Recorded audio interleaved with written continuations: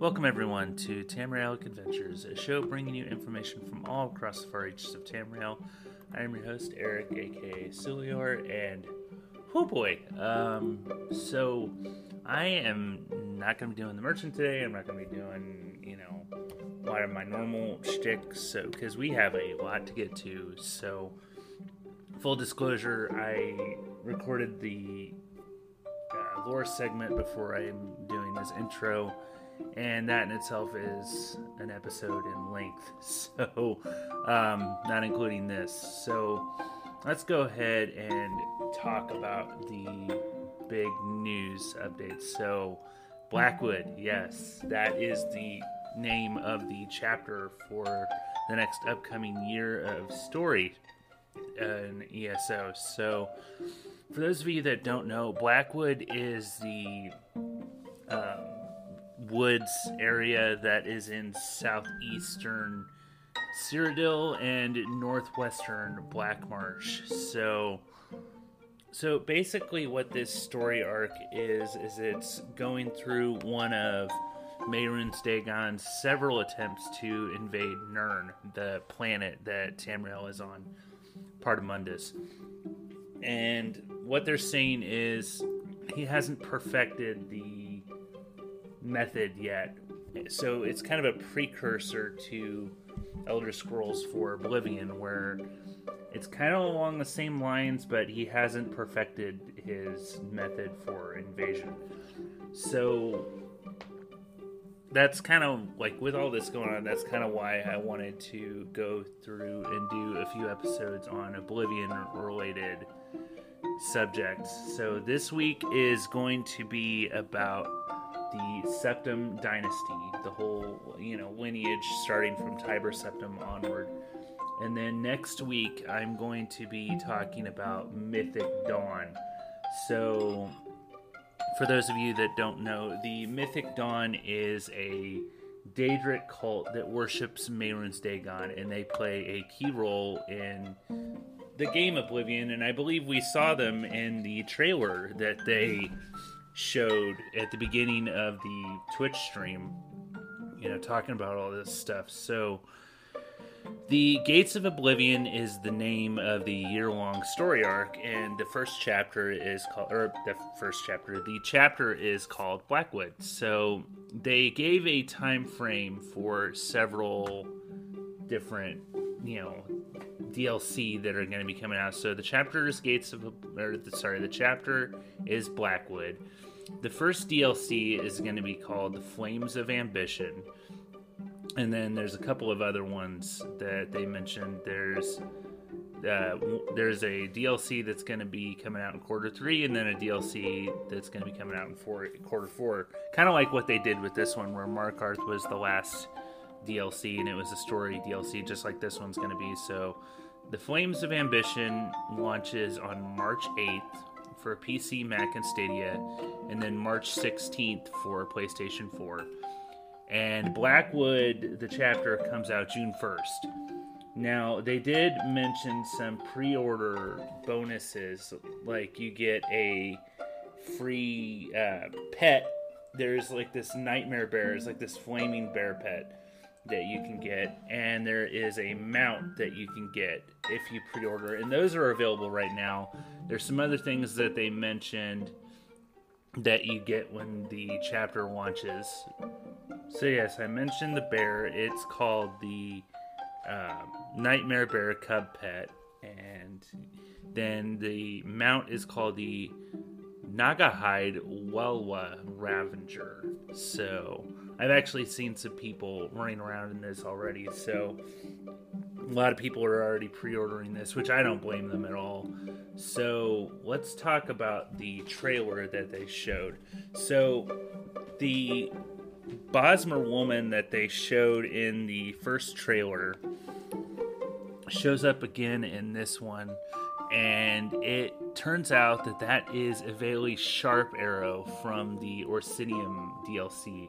And when I found that out, I was super excited, because she was my favorite character from that DLC, and I think she's one of my favorite characters in ESO period. Like, I just loved her personality. She was really bubbly and kind of innocent, but at the same time, you wouldn't want to mess with her because she'll kick your ass.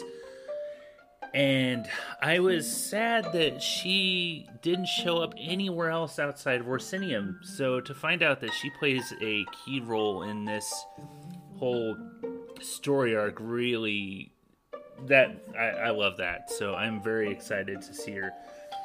So also there is a Dremora, and I'm blanking on her name right now. It starts with an L. She is in the game prior to this. She's actually a Dremora that is friendly. I want to say it's like Lyra, something like that.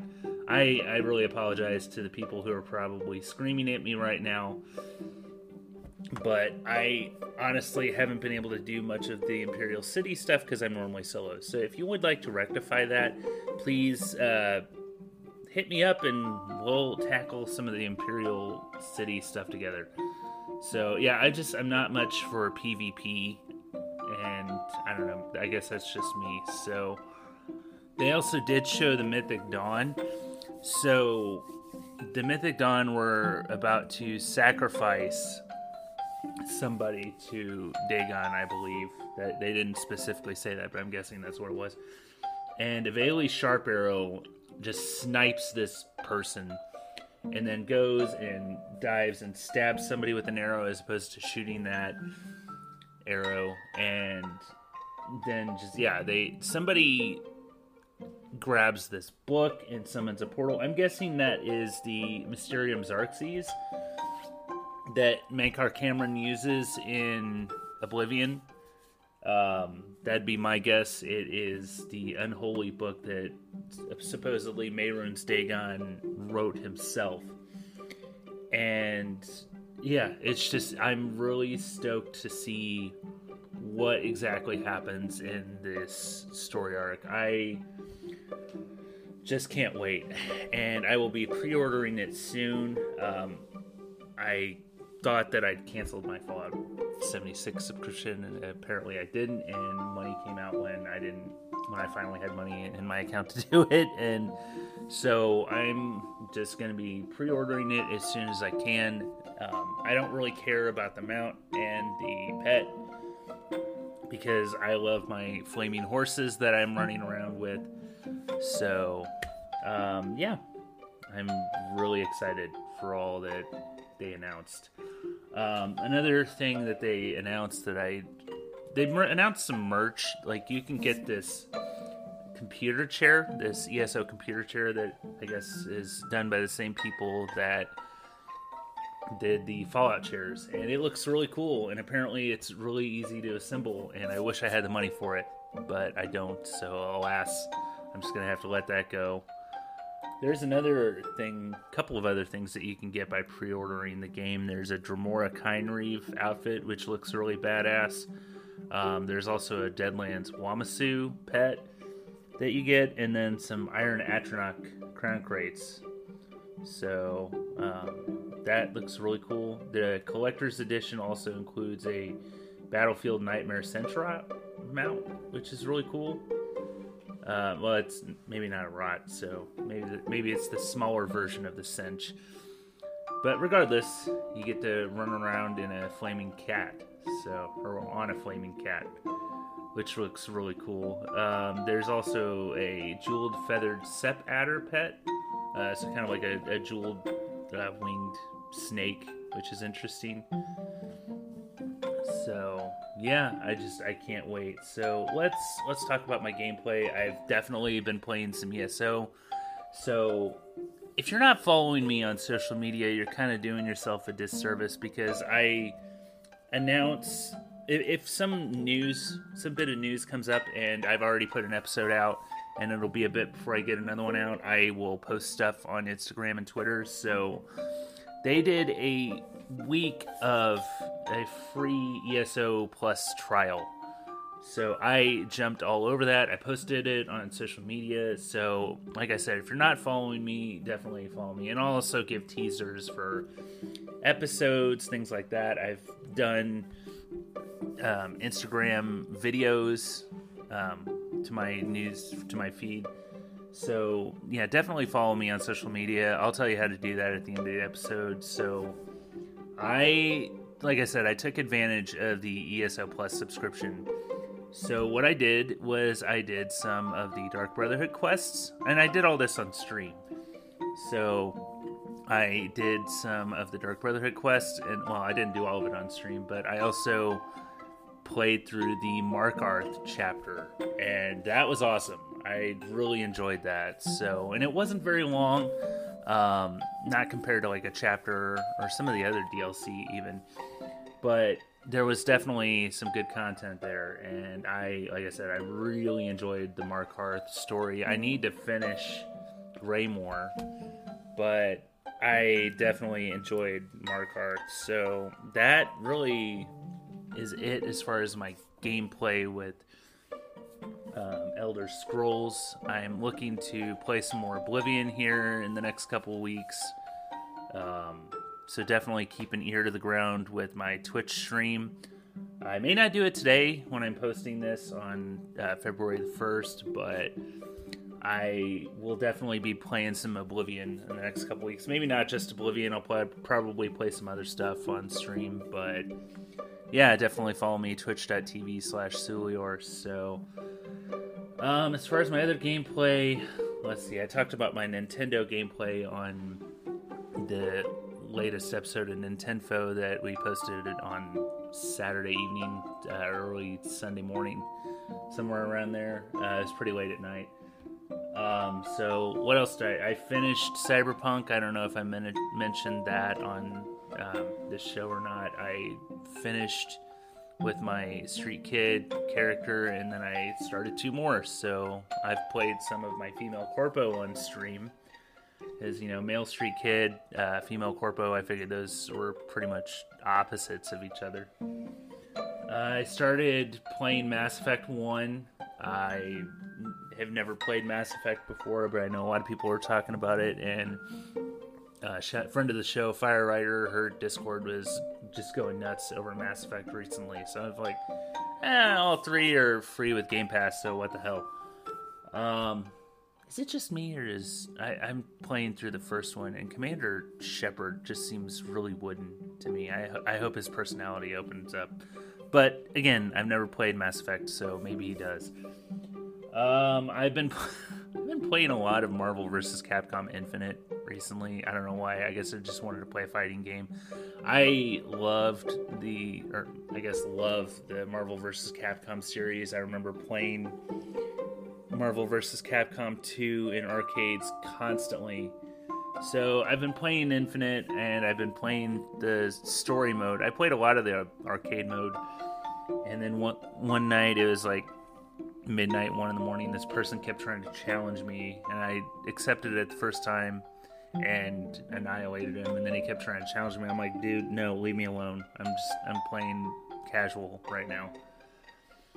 But yeah, I'm pretty far into the story mode too, and I love the fact that there is a story mode now, because back in the day there wasn't. So you just played the arcade mode and kind of figured it out as you went along. Let's see, I think that's about it as far as what I've been playing. Of course, I'm always playing 76, going through the daily grind. I'm almost done with that. I think I'm like level 76 or 77, maybe 78. Yeah, 78. I think I'm level 78 right now on the scoreboard, so I'm ready to be done with that. But yeah, I'll be talking about Fallout here in a little bit. We're going to be posting an episode no later than Valentine's Day, so be on the lookout for that, for Tapes of the Waste. Anyway, I'm going to quit rambling, and yeah, let's take a little break. You get to hear from my Anchor sponsor, and then we will talk about the Septim Dynasty. So stay tuned, guys. See you on the other side.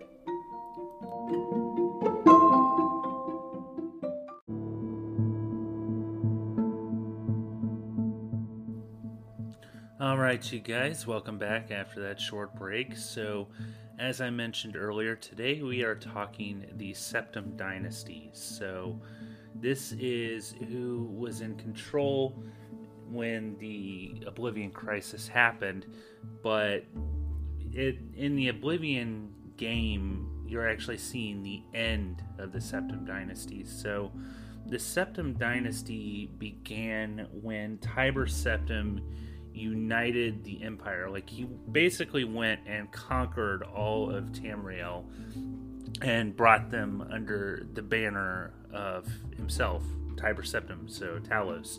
So he achieved this in Second Era 896, and he was crowned by the end of the year. And he pronounced in that year, Second Era 896, that the Second Era is over and the Third Era is begun. And as I said, the Septim Dynasty lasts all of the Third Era. So now I'm not going to get into every single ruler in this line. I'm just going to kind of highlight a few. This episode was going to run long anyway, but I am not going to be talking about Tiber Septim really in this episode. I just kind of wanted to give you an overview of what he's known for, but I'm going to do a whole episode on him when we continue the Aedra and Daedra series when we talk about Talos. So yeah, I'm not going to really get into him here. So Talos, Tiber Septim's reign lasted for 38 years, and he is succeeded by Pelagius the First, his only direct descendant. Now, Pelagius the First is mainly known for being assassinated by the Dark Brotherhood. So when you are playing the Dark Brotherhood storyline in Skyrim, they kind of mentioned that Titus Mede II was not the first emperor to be targeted by the Dark Brotherhood. The first one was, I believe, the first one at least, was Pelagius the First. So yeah, he's known for being assassinated by the Dark Brotherhood after being on the throne for 3 years. So that is the end of Tiber Septim's direct bloodline, and he is succeeded by Kintyra, Kintyra, Kintyra. Yeah, I believe is how you pronounce Kintyra. Okay, it took me a few times. I think I got it. So she is Tiber Septim's niece, and she ascended to the throne in Third Era 41, since Pelagius himself didn't have any living children. So the former queen, Silvenar, was blessed by a time of prosperity and harvest, and she was an avid patroness of art, music, and dance. Kintyra was the mother to Uriel the First, and he succeeded her when she died in Third Era 48, so she didn't last too much longer either. The most famous burglar in Elsewhere's history, Rajin, is said to have stolen a tattoo from the neck of Empress Kintyra as she slept. How in the hell do you do that? I don't know. Must have been some magic involved. So the Wolf King Volume 1 quoted a sage that implied that Kintyra was still Empress in Third Era 63, even though she died 15 years before. I'm not sure how that's possible, but in the Elder Scrolls world, I guess anything is possible. So the next one I'm going to talk about is Potema, and if you've played Skyrim, you know who Potema is. She was born in Third Era 67, and she died in Third Era 137. And so her reign is actually from Third Era 81 to Third Era 137. So she succeeded Manticaro, and the next ruler after her is Pelagius III, who we'll talk about in a minute. So Potema is known as the Wolf Queen of Solitude, and she's the daughter of Pelagius Septim II and wife of King Manticaro, and she is the aunt of Empress Kintyra II. She's the mother of Uriel III and the sister of Emperors Antiochus, I believe, Sepphoris, and Magnus, and she's best known for her role in the War of the Red Diamond. In Third Era 120, she launched a rebellion and overthrew her niece, Kintara II, the following year so that her son could become Emperor Uriel Septim III. Although the war ended in Third Era 127, it was another 10 years, capped off by a month-long siege at her castle in Solitude, before Potema herself was defeated. She has been described as unambiguously evil and is remembered as one of the most dangerous necromancers in the history of Tamriel. And yeah, there's a whole couple of side quests about her in Skyrim where somebody is trying to, well, not somebody, a few people are trying to resurrect her. So here's a quote here from Potema. It says, "I am the Queen of Solitude and daughter of the Emperor. Summon the Daedra. I'll trade the soul of every last subject of mine for a little comfort." Yeah, that sounds pretty ruthless. So next up here is, well, there's a little bit more about Potema. So there are certain discrepancies in the sources documenting Potema's life. There's the biography of the Wolf Queen, which gives the name of Potema's mother as Kizara, while the historical fiction, the Wolf Queen, labels her as Quintanilla. I believe, yeah, it looks Hispanic, Quintanilla. Some sources say or imply that she launched her rebellion in the year Third Era 114 through Third Era 120 to 121, and has more support among the various sources. However, despite the occasional scholarly mistake or disagreement, there is still a great amount of reliable information about the Wolf Queen.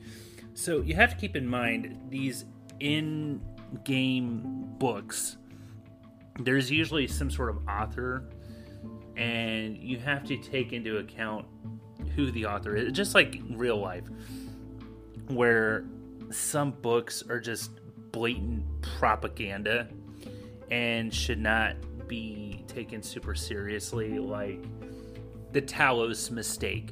That's obviously written by, or from the perspective of somebody with the Thalmor, and they're trying to discredit Tiber Septim's, ascension to godhood as nothing more than fiction. So why are we worshiping this fictional god? And that, a lot of these in-game documents kind of follow that pattern where, yeah, there might be some truth to what they're saying, but you need to really get the full context of, you got to do your research and fact check some of these things, even though, it seems silly. It's just something to take into account. So yeah, they call the Wolf Queen here historical fiction. So anyway, she was born, like I said, in Third Era 67. She was one of 4 known children of Pelagius II. Her grandfather, Emperor Uriel Septim II, is said to have exclaimed that the newborn looked like a she-wolf ready to pounce. Well, she kind of acted like it too. She was married to Mantiarco, Mantiarco. Yeah, I keep saying some of these words are kind of hard to pronounce. Mantiarco of Solitude at the age of 14. So she was married at 14. Though she could have been nothing more than a court pawn, Mantiarco eventually loved her greatly, and she wielded total control, something she apparently took a great liking for. Yeah, I should say so. So in Third Era 97, after many miscarriages, Potema had a son who she named Uriel after her grandfather. Her husband died 3 years later. It is suspected that soon after Uriel III was born, she tricked Mantiarco into disinheriting his son from a previous marriage, leaving her son as the heir to the throne. However, Solitude was a mere stepping stone to the throne Potema truly desired for Uriel, the ruby throne of the Emperor of Tamriel. When her brother died, when her brother Emperor Antiochus died, Potema and her son were visiting the imperial city, and she used the opportunity to accuse the dead emperor's daughter of being a bastard, in which case her son would inherit the throne. However, she could not stop her niece's coronation as Emperor Kintiara II, and naturally she was banished from the imperial court. Potema conspired with various disgruntled kings in High Rock, Skyrim, and Morrowind, whose allegiance she had garnered over the years. With Potema's assistance, Uriel III coordinated 3 attacks on the Septim Empire. The attack in High Rock resulted in the capture of Kintiara II. The attack in Morrowind centered on numerous imperial coastal forts and resulted in the demise of the emperor's consort. After reinforcements left these 2 provinces, the third attack in Third Era 121, it was sieged on the imperial city itself. The city held out a fortnight before it was capitulated. That's an interesting word. And Potema's son crowned himself Emperor Uriel Septim III. So his surname was actually Mantiarco, but he declared himself a Septim, which, I mean, technically he was, because he's descended from the Septims, but that wasn't actually his surname. So it's kind of, I guess he just decided to take the family name.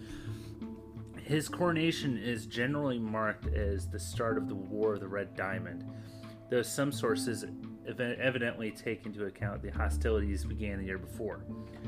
The civil war pitted Potema and her son against her younger brothers Sepphoris and Magnus. Potema commanded the allegiances of Skyrim and northern Morrowind. Sepphoris and Magnus managed to sway all of High Rock to their side. The other provinces were divided, but most leaders supported the brothers. In Third Era 127, Uriel III was captured at the Battle of Ichidagh, I-C-H-I-D-A-G, Ichidagh, in Hammerfell. The 61-year-old Potema, fighting against Magnus at the Battle of Falkenstar, flew into a rage when she heard this and led a successful assault herself. En route to Uriel III's trial in the imperial city, a mob overtook his prisoner's carriage and burned him alive within it. His captor and uncle continued on to the imperial city, and by common acclaim was proclaimed Emperor Sepphoris I, ending the War of the Red Diamond. Potema finally died in her castle during the siege in Solitude in Third Era 137. The reason it took Sepphoris an additional 10 years to defeat his sister, nearly his entire reign, was because Potema's fury and increasing madness led her to use extreme measures. Her spirit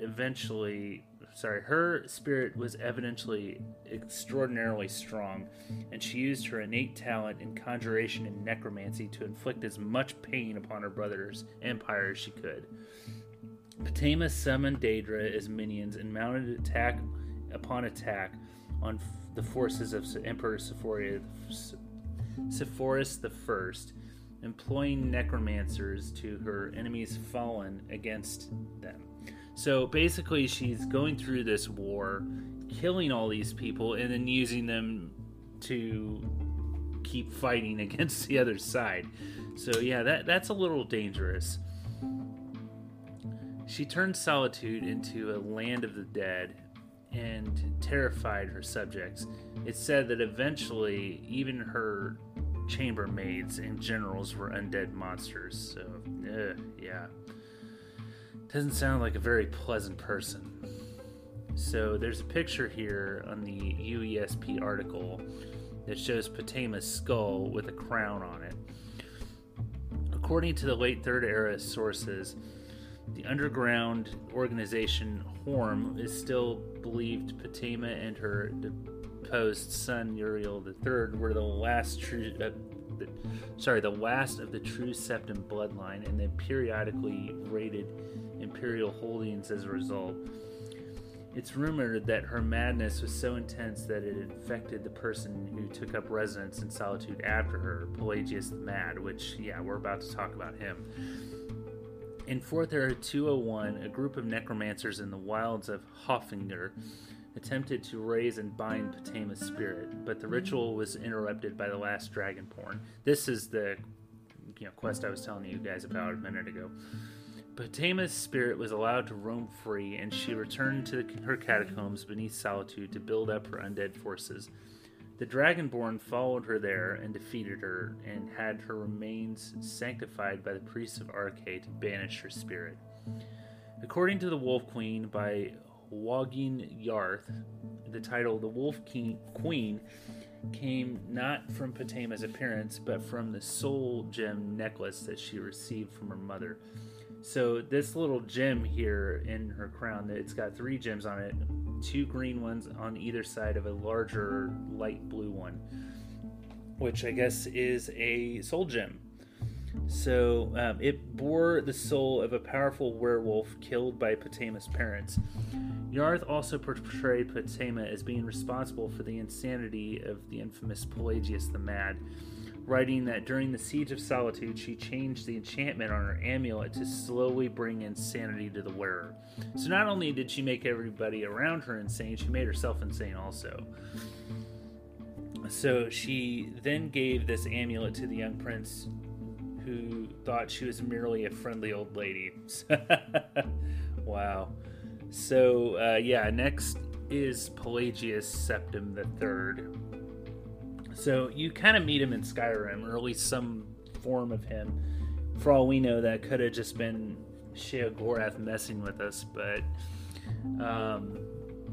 he was born in 3rd Era 119, and he died in 3rd Era 153. So his reign is from 3rd Era 145 to 3rd Era 153. So he didn't really rule too long either. So he succeeded Magnus Septim, and Katariah, Katariah, succeeded him. So Thoris Pelagius Septim, more commonly known as Pelagius III or Pelagius the Mad, was Prince of Wayrest.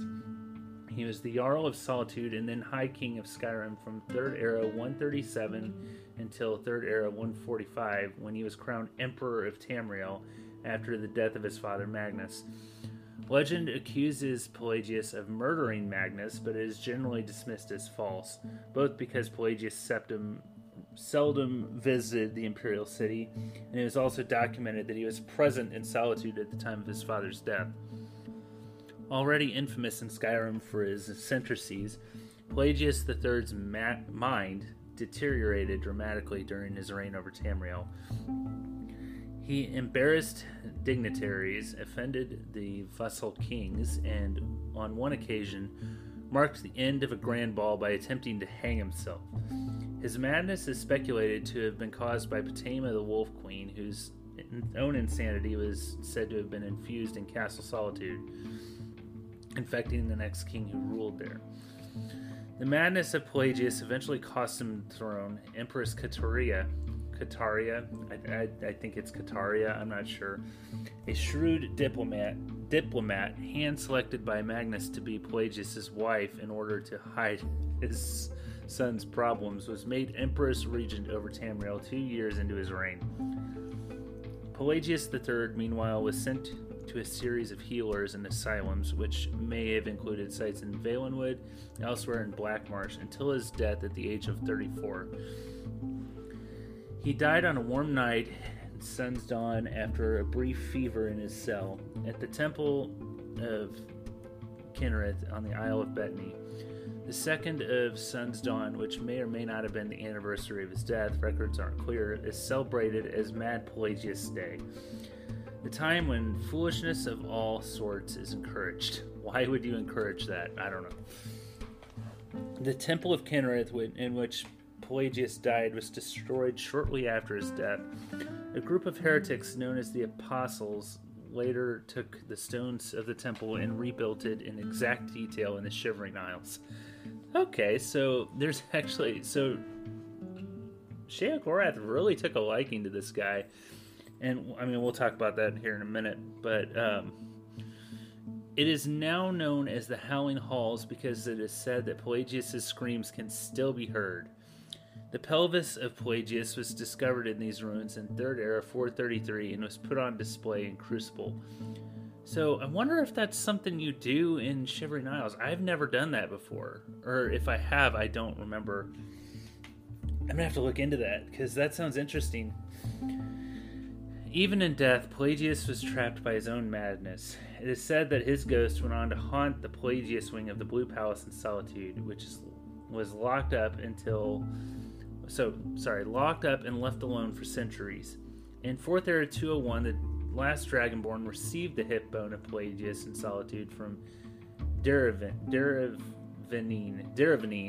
the priest of Mania, and he entered the Pelagius wing, in which he was transported into the dead emperor's mind and found Sheogorath. The mad god had retired within Pelagius's mind to try and cheer the dead emperor up, but to no avail. The prince tasked the last Dragonborn with cleansing Pelagius's mind of paranoia, suspicion, self-doubt, anger, and torment using Wabbajack. This finally allowed Pelagius some peace, and Sheogorath and the last Dragonborn left him to his rest. So, yeah, this is actually kind of interesting, because when you first get in there, here's the thing, I'm not even sure whether or not this really happens, even though you do walk away with the Wabbajack, so maybe it did. But how do you enter somebody's dead mind? So, yeah, Sheogorath is on vacation, and when you first encounter him, it's a scene right out of Alice in Wonderland, the whole tea party bit. So, yeah, they're sitting down having a tea party, and you basically, he kind of explains to you all the different issues that Pelagius battled within himself, whether it's night terrors, crippling insecurities, things like that. He believed his mom to be some sort of enemy also.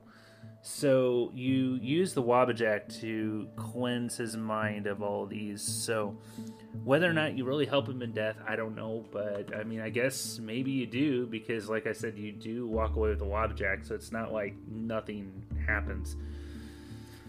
So, yeah, hopefully. Who knows?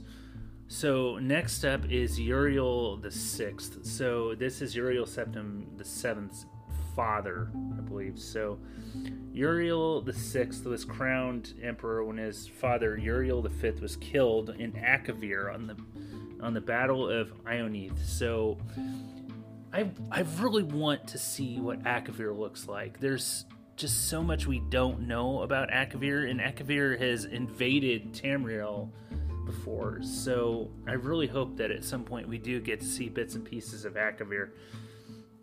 So at the time, this happens in 3rd era 290, so at that time, Tamriel was at war with Akavir.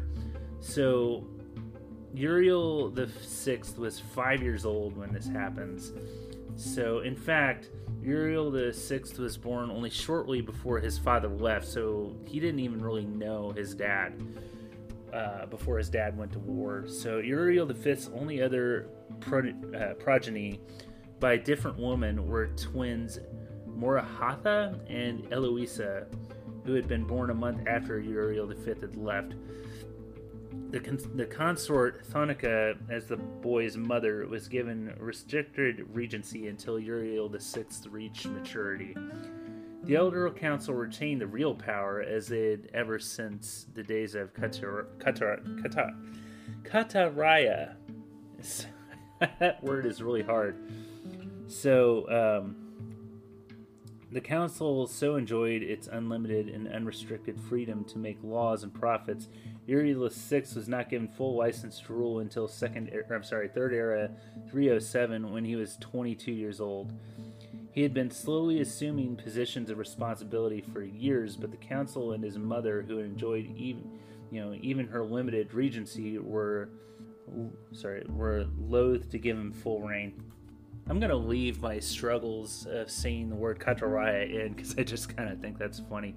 These words can be really difficult, I swear.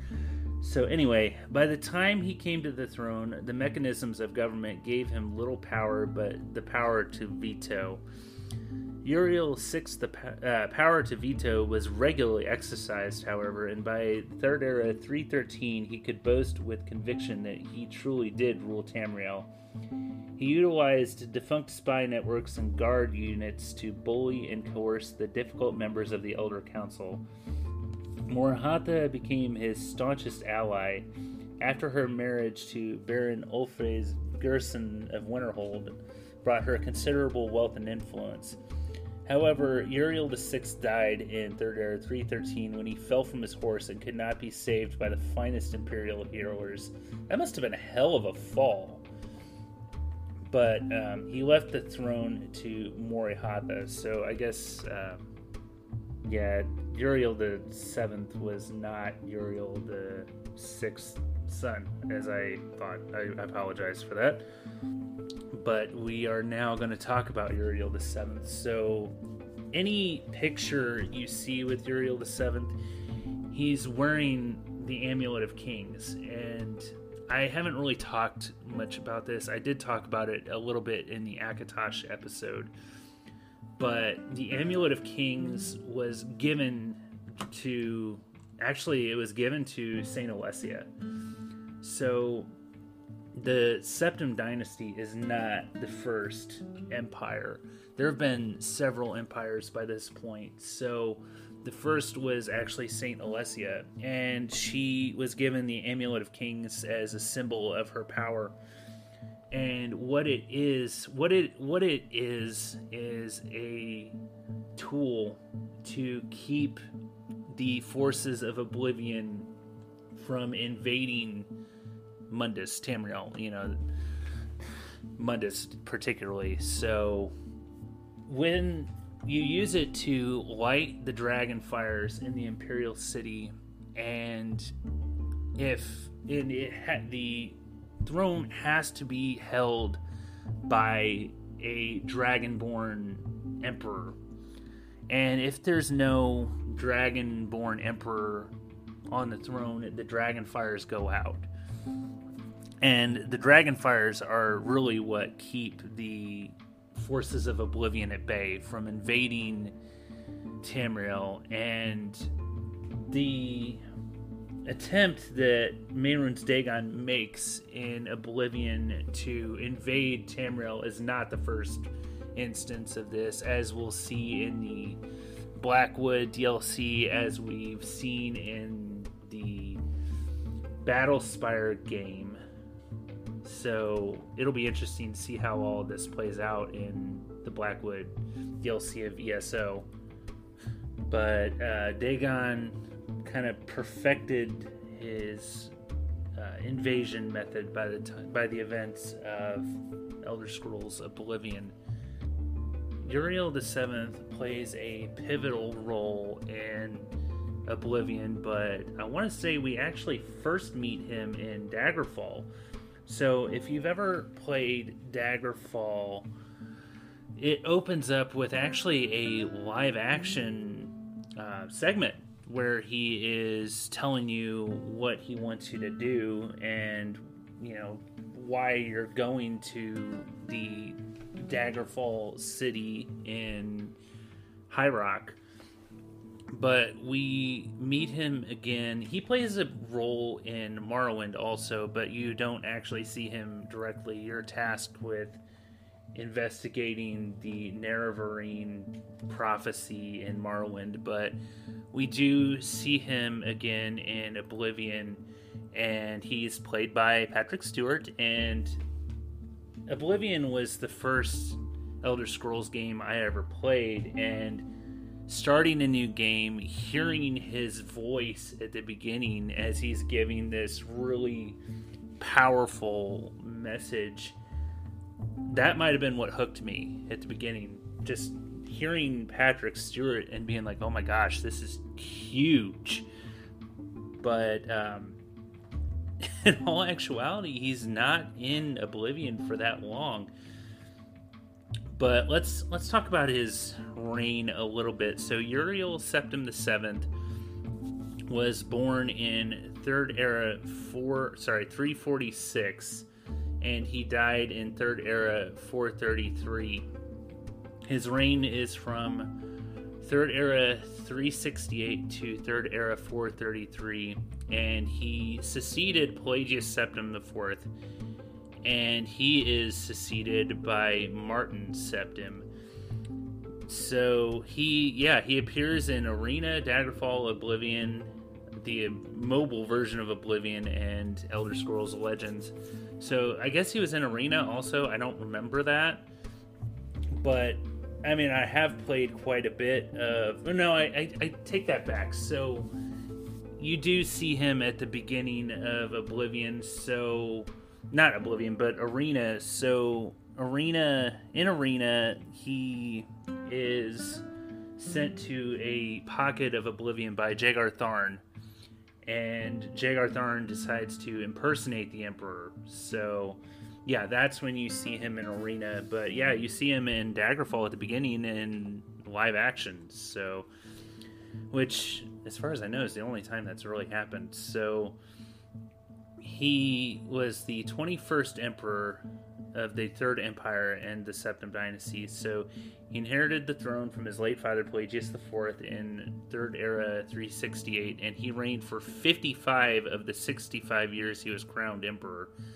And he is assassinated in Third Era 433. So yeah, in Oblivion, like quite a few of the Elder Scrolls games, it opens up with your character in prison, and you learn that all you know is that there was an attack on himself and his known heirs. So he had 3 legitimate sons with Empress Kala Voria, and so it was Crown Prince Geldal, Prince Enman, and Prince Ebel. And he has 2 bastard sons with 2 other unknown women. So Calaxis Septim, who I guess he must have been killed also, and Martin Septim. So Pelagius IV died in Third Era 368 after an astonishing 29-year reign. So Tamriel was closer to unity since it had been since the days of Uriel I and his son Uriel VII succeeded him, and he had the diligence of his great aunt Morahatha and the political skill of his grand uncle Uriel VI. And he also had the military prowess of his great grandfather Uriel V. For 65 years he reigned and brought justice and order to Tamriel. So I mentioned that at the beginning of the game he gives this really powerful message. So if you're not following me on social media, Tamrielic P on Instagram and Tamrielic Adventures on Tamrielic P on Twitter and Tamrielic Adventures on Instagram, you're kind of doing yourself a disservice, because a lot of the times when news comes out before I put out a new episode, I'll post something about it, or I'll kind of give a preview of the next upcoming episode. And I did that with this one. So I posted a picture of Uriel VII at the beginning of the game. When you first kind of see him, he's kind of holding the Amulet of Kings in his hand, like it's around his neck, and he's kind of looking at it. And it is kind of that opening speech. So yeah, definitely follow me on Instagram and Twitter if you're not already. Please do. So just so if you don't want to see, if you're not interested in things like that, so you'll keep up to date with news. I swear to God, I don't know how many times it'll happen where I'll post an episode and the next day something else happens. So definitely give me a follow on Instagram and Twitter. So here it talks about also when he is betrayed by the Imperial Battle Mage Jagar Tharn, who is a descendant of Abner Tharn, who we see in ESO. And this happens in Third Era 389. So yeah, he's imprisoned in a pocket of Oblivion, and Tharn used illusion magic to assume the Emperor's identity. So the Amulet of Kings would warn the Elder Council in the event of Uriel VII's death. Tharn held Uriel VII in a dimension where time ran slower, ensuring that it would take centuries for the true Emperor to die. The next 10 years, Tharn abused the Imperial privilege, but did not continue Uriel VII's schedule of reconquest. It is not known entirely what Tharn's goals were and personal accomplishments that he had during those 10 years. And Tharn was eventually defeated in Third Era 399 by the Eternal Champion, who freed Uriel VII from his other dimensional cell. After his release, Uriel VII worked diligently to renew the battle to reunite Tamriel. Tharn's interference broke the momentum, but the following years proved that the lauded golden age of Tiber Septim could return to Tamriel once more. So, it's interesting here because this all starts in Third Era 389, and the events of Oblivion take place in Third Era 433. So the span of time from Arena to Oblivion is only a handful of years. It's only like 41 years. So, no, not 41, 44. So, that's kind of interesting. And then with Skyrim, it jumps ahead 200 years. So, after the events of Arena, it goes on to talk about the events of Oblivion. So, on the 27th of Last Seed, Third Era, I don't know why I keep saying Fourth Era, Third Era 433, the three heirs of Uriel VII were assassinated by the Mythic Dawn, who we will talk about in the next episode. They are a Daedric cult that worships Mehrunes Dagon. Shortly afterward, the Mythic Dawn assassinated Uriel VII himself, and you actually watch this happen in Oblivion. It happens during the tutorial. And there's nothing you can do. Like, you just have to sit and watch as Uriel's killed. So, this leaves the only an illegitimate son of Uriel VII named Martin to claim the throne. So, Uriel actually tells you that he knows this is going to happen. He had foreseen it. He follows the Divines. Like, he is a staunch devotee of the Divines, and looking at the stars, he could see his own death, and he actually considers this a blessing. So he gives you the Amulet of Kings so the Mythic Dawn don't possess that, and he tells you to go find Martin. He tells you where to find him and sends you to rescue Martin, because he knows that Martin's going to be attacked also. Martin's in Kvatch, and by the time you get to Kvatch, it's already under siege. So you help stop the siege and tell Martin what's going on. He's like, look, dude, these demons from the Deadlands are here for you. This is why. And he's like, wait, what? No, I'm not. I'm just me. I'm not an Emperor's son.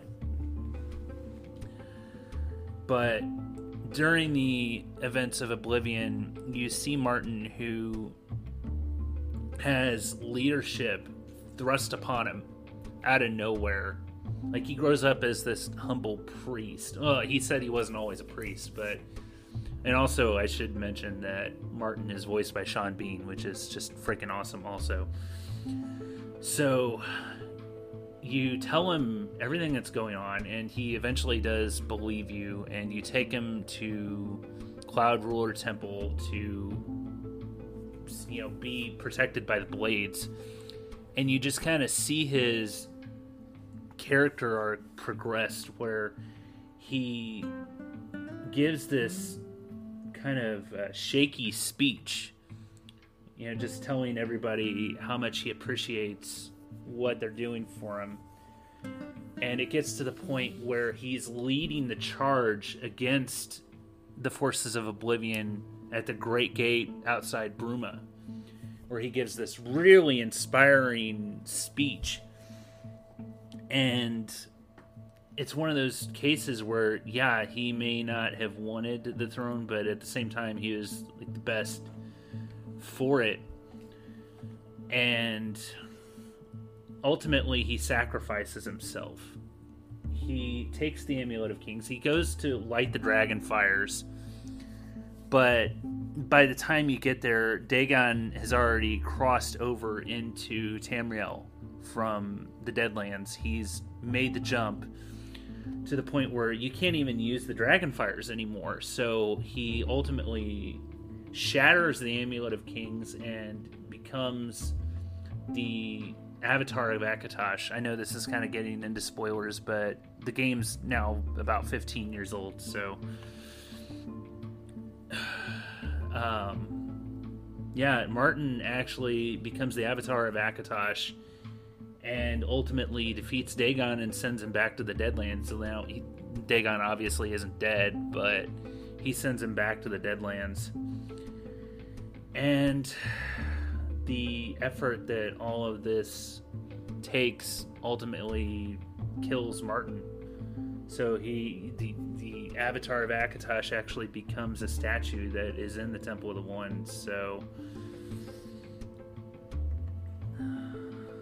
yeah, I mean, ultimately that is the end of the Septim dynasty, and over the course of the 200 years, you see the Medes ascend to the throne, but they're not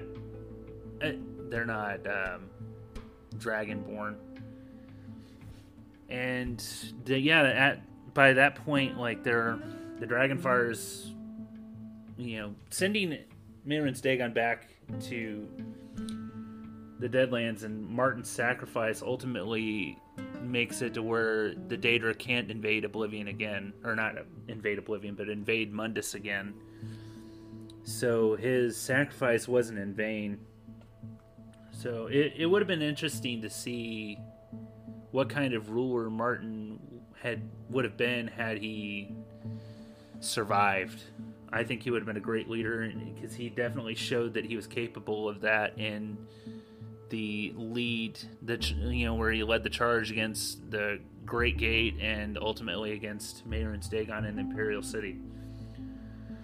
So, yeah, like I said, we'll talk about the Mythic Dawn in the next episode. I'm not going to really get into Dagon. Of course, I'm going to mention him as I did with this episode, but we're going to do a whole episode about Mehrunes Dagon when we start talking about the Daedra. So that is really about it as far as the Septim Dynasty goes. Ultimately, they only reigned for 433 years. Unless you take into account Tiber Septim's whole war to unite Tamriel and bring the entire continent under his rule. But as far as the whole reign goes, it's once that happens, it's only 433 years. So if you would like more information on this, you can just go to the UESP article that gives you the entire detailed history of the Septim Dynasty. Like I said, I only talked about kind of like the more well-known ones. So yeah, definitely check out the article, and definitely follow me on social media, as I mentioned, if you aren't already. You can follow me on Twitter at TamrielP. You can find me on Instagram at Tamriel Adventures. If you're interested in following my personal page, I'm on Twitter and Instagram at IanGold08. You can also email the show if you have any suggestions, or just want to reach out to me but don't want to make your voice heard. And that is at TamrielAdventurespodcast@gmail.com. So I'd like to thank the UESP website, as always. These guys are fantastic. I've been using them since I first discovered the Elder Scrolls back in 2006. Also, I'd like to thank the Hive for sponsoring this podcast. As always, the Hive, you're amazing. And if you would like to join their Discord, I have a link in the show notes.